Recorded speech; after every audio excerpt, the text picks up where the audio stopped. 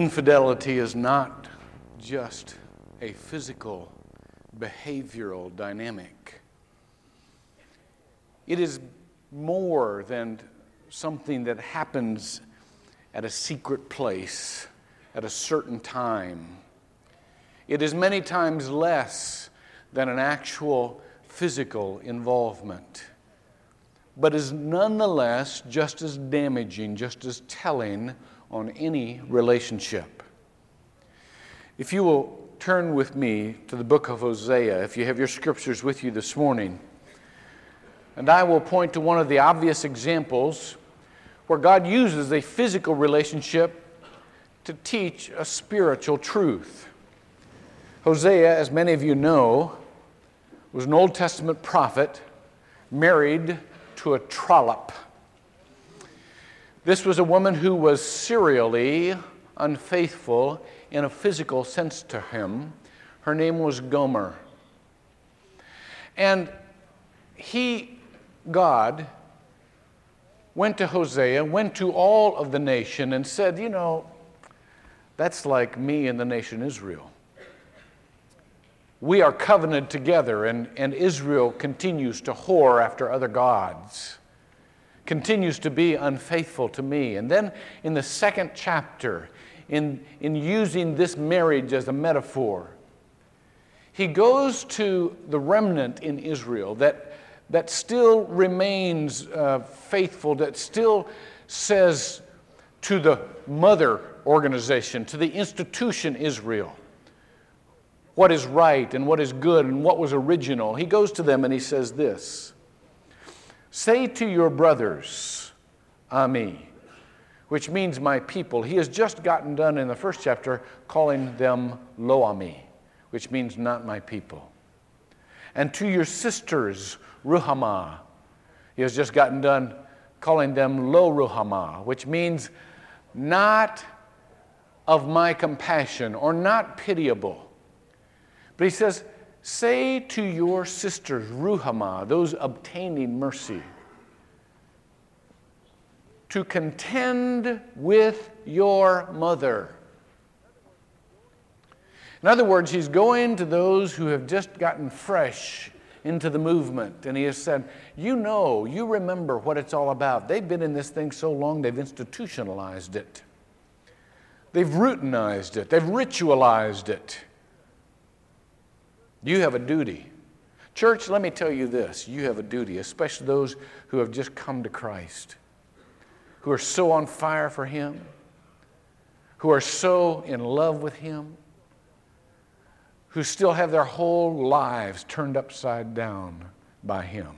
You have a duty to the institutional church when you see us missing the boat, to come to us and to contend with us and say to us, you know what, you're missing the point. You're playing church and you're not serving the Lord. You're playing church and you're not helping people. You're missing the point. You have a duty. God would say to you, come, contend with your mother. And look what it says. Contend with your mother, contend, for she is not my wife, and I am not her husband. Let her put away her harlotry from her face and her adultery from between her breasts. Back then, a harlot, a prostitute, would paint her face to look attractive. That life is very hard on you. Unfaithfulness is always hard on you. And it's more and more difficult to look attractive. And so the more difficult it becomes, the more paint you use. Tell her, it says, to put harlotry away from her face, her adultery from between her breasts. They wore jewelry to make them attractive. If I could just talk very plainly with many of you today, I see so many young people, teenagers, single people, dressing in very provocative, seductive ways. Don't do that. Don't do that. Put harlotry away from your face and adultery from between your breasts. I know that you think there may be some value in being attractive generally. There is not. You're not looking for that, believe me. And then he says, lest I strip her naked and expose her as on the day she was born. That's where we get the phrase, naked as the day I was born. I will also make her like a wilderness, make her desert like a land, and slay her with thirst. For those of you who have been sexually active outside of God's boundaries, you know that to be a description of the sense of what that's like. Gratifying for just one moment, and afterwise very empty, very desert-like. For their mother has played the harlot, who conceived them as she acted shamefully, for she said, now here's the reason that we are unfaithful. I will go after my lovers who give me bread and my water, my wool and my flax, my oil and my drink. We go after our lovers. We are unfaithful because we think we see some profit out there that we can't get with the one who God gave us. We go after other gods because we see some profit that we don't think we can get from the God. There are many commentators who say, well, they were talking here about Israel trading with other nations to gain commercially. If America was a Christian nation, if we turned our back away from the violation of simple human rights in order just to profit, that would be an application of this scripture. But there are many more commentators who say, no, these are people who are literally going after idols in their lives, and I'll talk about idolatry next week, going after idols in their lives because they think there's a bigger payoff there than there is in just sticking with Yahweh God. But whatever the application certainly comes down to this, that we are traitors to those we love most because we seem to seek some profit that we don't think we can get there. Let me talk to you just for a moment about the variant forms of unfaithfulness. Because so many of us are being unfaithful, and we have a sense of it, but we never fully face it because we may not have been physically unfaithful. And if we are unfaithful to our families, we will certainly be unfaithful to our God, because the Bible says, if you cannot love someone who you have seen, how can you pretend to love somebody who you have not seen? So our relationships with each other are very important in our practical theology. There is a gear in us, in all of us, that will let go if we see a profit someplace else. We need to admit that right up front. That's part of our original sin. The Bible says, no temptation has faced you, but as such as is common to man. And they're talking, in infidelity, they're talking about something that's common to us all. It's something that's in our hearts, that's conceived inside of us, this profit motive that is inside of us before we ever act physically. As a matter of fact, James 1:15 has a description of that, and it says, but each one is tempted carried away and enticed by his own lust. This is verse 14.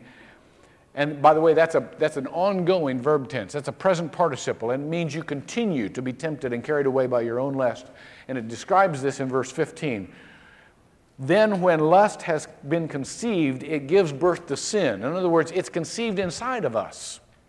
There's always a switch in us that will trade in those we love most if we see a profit someplace else. I heard an old joke one time when I was first coming into ministry. This has got to be 25 years old. I'm sure most of you have heard it, and it's not all that funny, but it illustrates the point well. It seems that a small country congregation wanted to build a church out in the farmland, and somebody gave them some land, and so they went to this carpenter and they said, if you will build this church for us, this old beautiful white frame church, then we're going to we'll start having church, and we'll start taking up collections, and we'll pay you from those collections. And so they went to this well-meaning and nice carpenter, and he said, okay, I'll do that. And so he built this beautiful little church. Well, sure enough, they began meeting there, and the congregation was there, and they gave their offerings, But there are expenses, ongoing expenses to a church, and so they were spending all of their money on these ongoing expenses and not paying the carpenter. Well, they got disturbed with them, and this is way before anybody would ever even think of suing a church. You know, this is back in the old days. You didn't do that. And so he was trying to figure out how he could get his money. Well, he hit on a scheme he wasn't very proud of, but he thought it would be effective. What he was going to do is he was going to dress up in a devil's suit, and on a Sunday morning, after they had taken up the collection, he was going to climb in that back window they had, scare them all out of the church, and then just take some of his money out of the collection because it was his anyhow, and he just figured he'd get some money that way, at least get a payment, you know. So next week, sure enough, he puts on this devil suit, pretty good devil suit, and he's got change with him, and he knows the ins and outs. He built the place. So he crawls in, and right after they've taken the collection, they're singing their hymn, you know, he comes in. And he starts making these awful noises, dragging these chains. Everybody's scared to death. Gets up, stampedes out of there. Except for one poor little old lady been knocked down in the stampede, you know.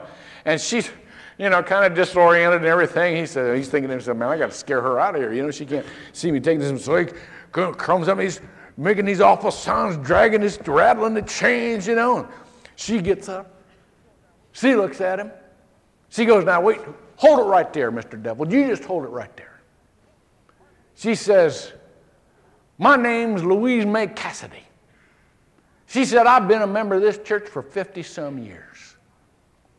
She said, I taught Sunday school in this congregation for 48 years of them. She said, you know what? I've probably baked more pies for the church socials when we were meeting all around and having our church, you know, than any other person in this church. But I've been on your side all the time.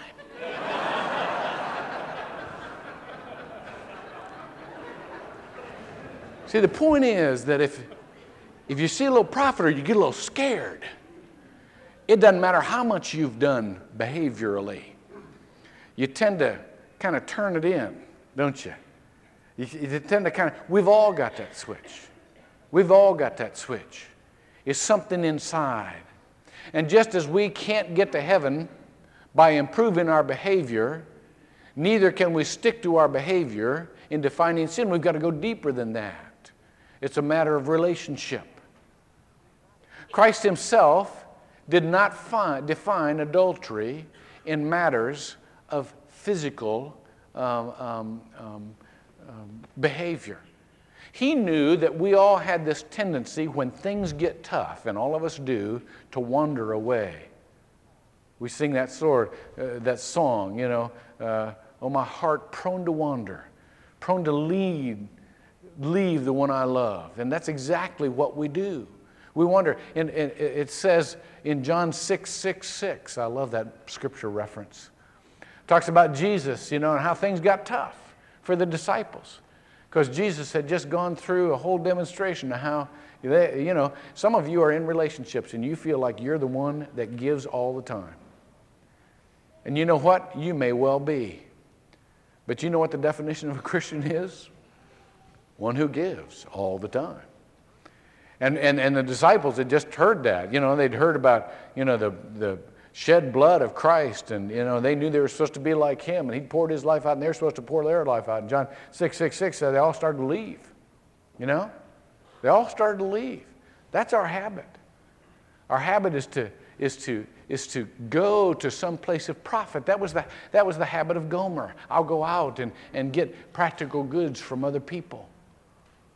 That was the habit of Salome, who had lived with two adulterous parents. And so she had learned very early how to use her body in a suggestive dance to get exactly what she wanted, to get some particular thing she wanted. Only it was evil, and everybody could see it was evil, but she didn't care.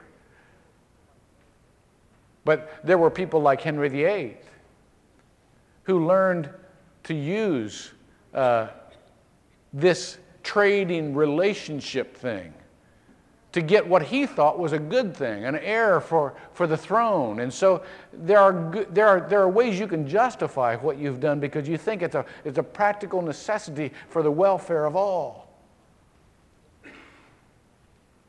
And then there are just people like Madonna who just generally want to promote lust for the purposes of profit. She sang a song called Material Girl, and that's exactly the world she lives in. But you who are Christians don't live in that world, or you don't live of that world. And so all of us need to find this switch and give it to Christ. All of us need to know that the subtle things in our life, they're not a matter of physical. As a matter of fact, it says in Matthew chapter 5, verses 28 and 27, Jesus didn't define adultery just in physical terms. He said this, 27 and 28. You have heard that it was said, you shall not commit adultery, but I say to you that everyone who looks on a woman to lust for her, in order to lust for her, see, this is a nurse thing, this is an intentional thing, in order to lust for her, has committed adultery with her already in his heart. You know what a lot of people do with that verse? This is perverted, but this is what a lot of people do. People say, well, I know Jesus says to think it's just as bad as doing it, so I might as well do it because I've thought of it. Now that is, don't do that. You know better, and don't do that. This is what he's saying. He's saying, no, that's a whole different degree, but it's not a different category. When we nurse fantasies about other people, then that is a matter of being unfaithful.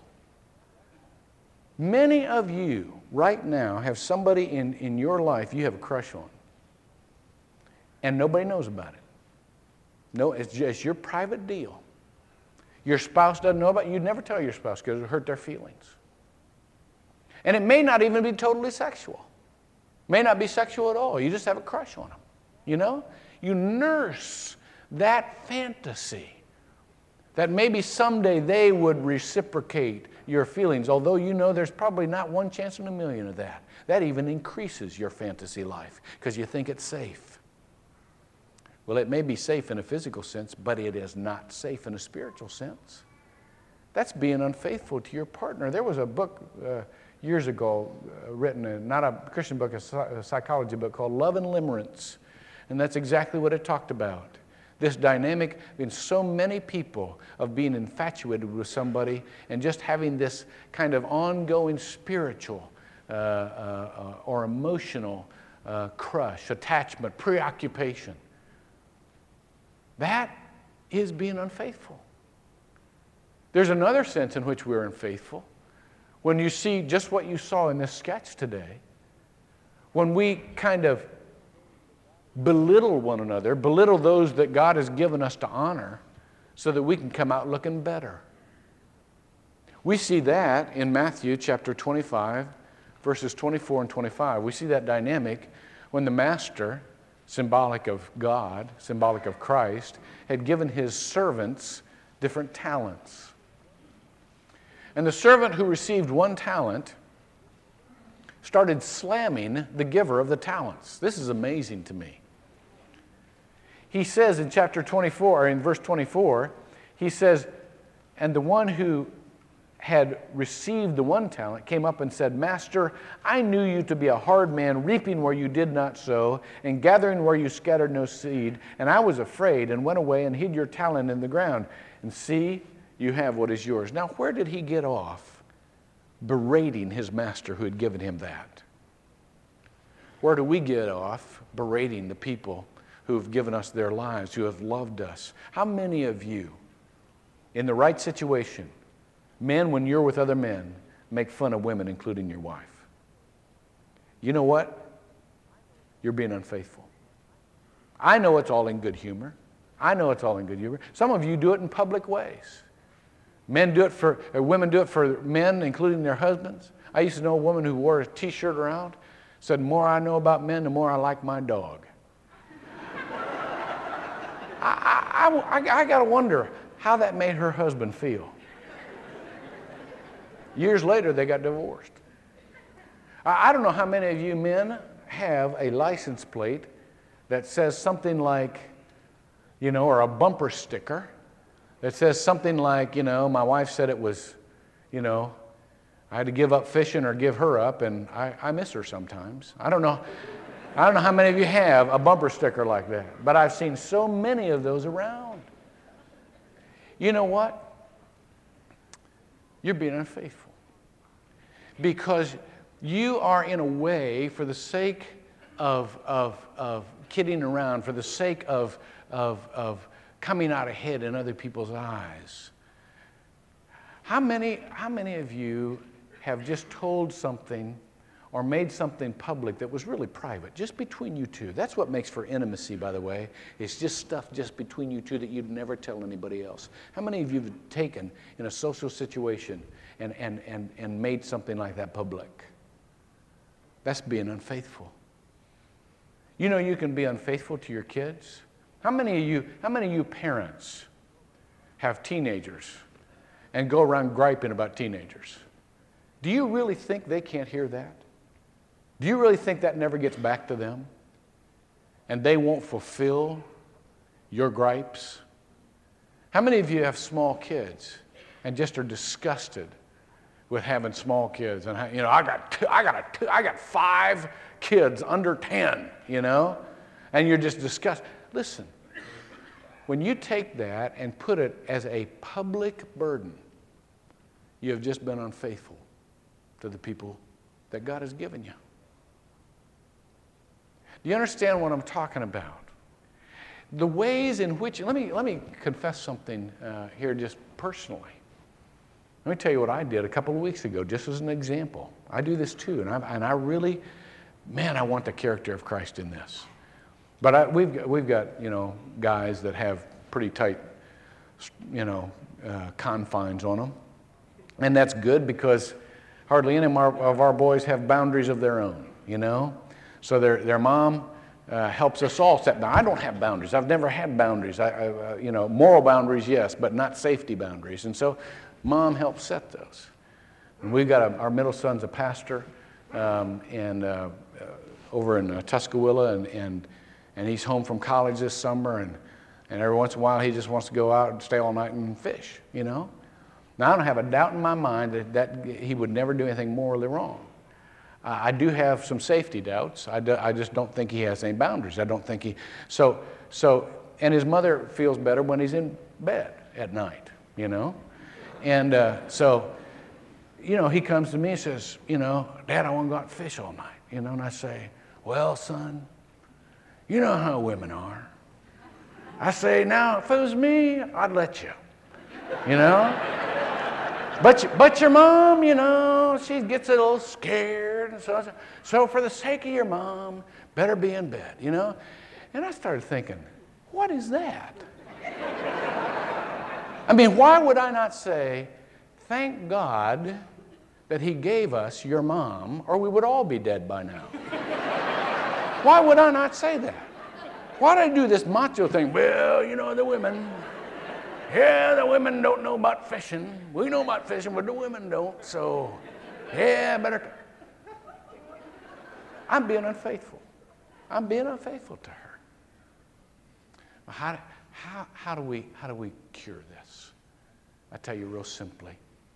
It's not by behavioral improvement. You don't get saved by behavioral improvement, and you don't get holy by behavioral improvement. I've tried that behavior modification stuff. It lasts about a day and a half with me. Doesn't work. It's a change of character. And the only way you can have a change of character is to get a new character in your life. That character being the character of Jesus. And God's given us exactly that. To come close to Him. To concentrate on Him. That's what I told us last week. We just need to concentrate and come close to Christ. And by coming close to Christ, 2 Corinthians 3:18 says, we will become more and more like Him, step by step. We naturally grow away from Christ. We forget what it's like. I heard a story. I'll quit here. I know we're almost done. But I heard a story about a little girl whose mother had a brand new baby. This little girl was 5 years old. And her mother had a brand new baby, and she kept asking her mom, let me be alone with the baby just for a little while.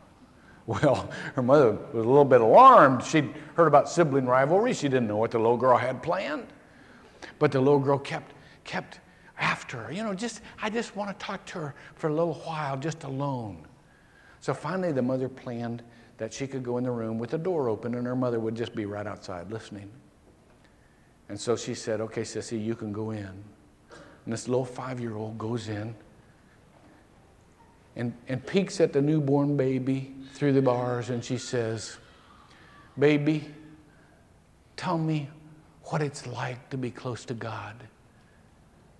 I'm almost 5 years old and I'm starting to forget. We start off close to God. And when we come to Christ, we are at one with God. But as time goes on, we grow distant, both from Him and those we love.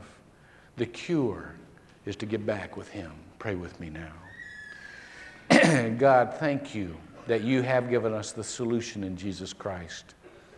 And it's not a behavioral solution. It is an intimacy solution. It is a relationship solution. So help us to come on back. And help us not to do it as a task or as a chore, but as a joy. Give us what we need to get back close. We can't do it ourselves. You got to do it for us. We pray this in Jesus' name. Amen.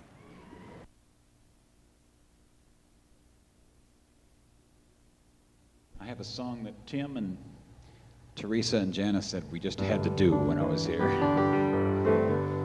But it is a song appropriate to this morning. What is going to make me long for God?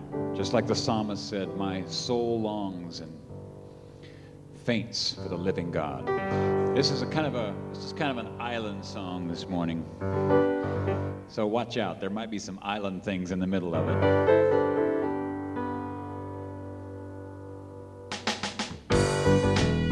Maybe we should stand for this song.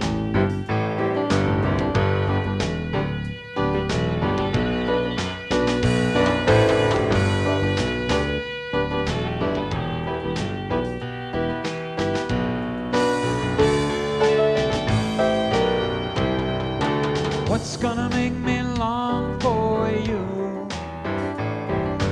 What's gonna make me long for you? What's gonna make me long?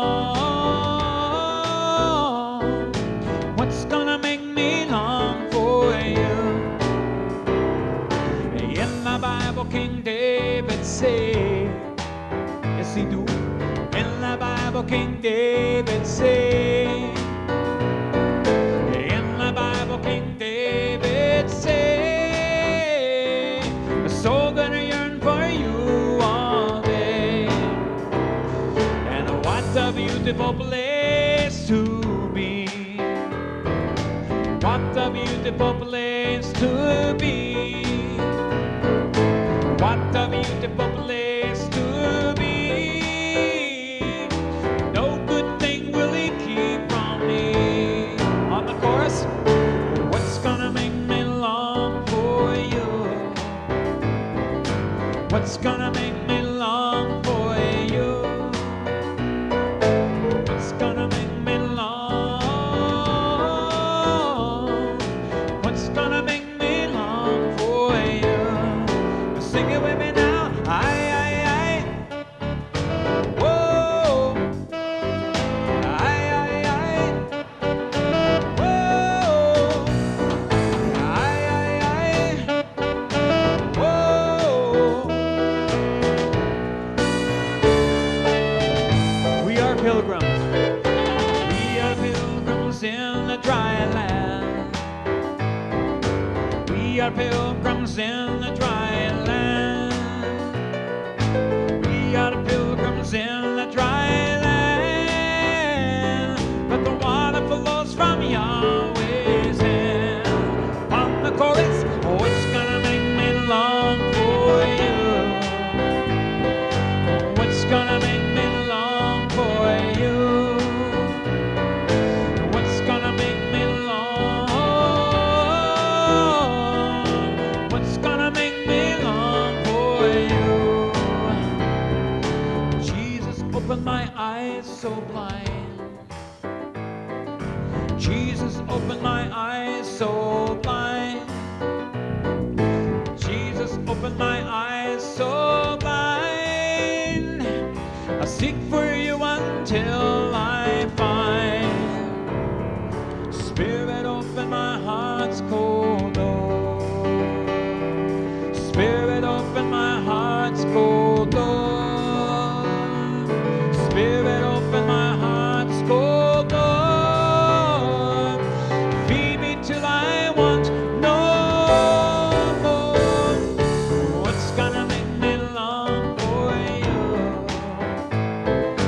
What's gonna make me long for you? What's gonna make me long? What's gonna make me long for you? Sing it again. I. Whoa. I. Whoa. I. Whoa.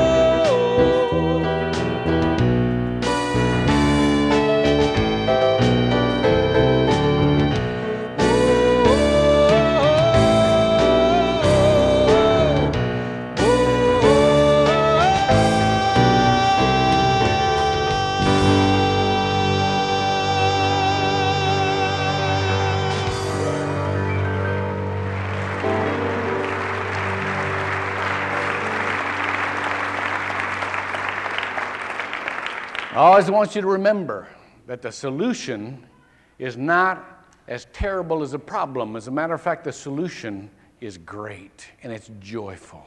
So remember that part. Now remember, we've got, I know I've run over here. We've got the prayer team down here. Anybody needs to pray, you let them pray with you. And here's the benediction.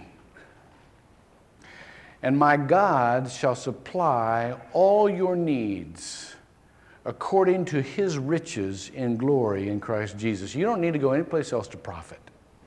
You don't need to go to the other relationships than the ones that God's given you to profit.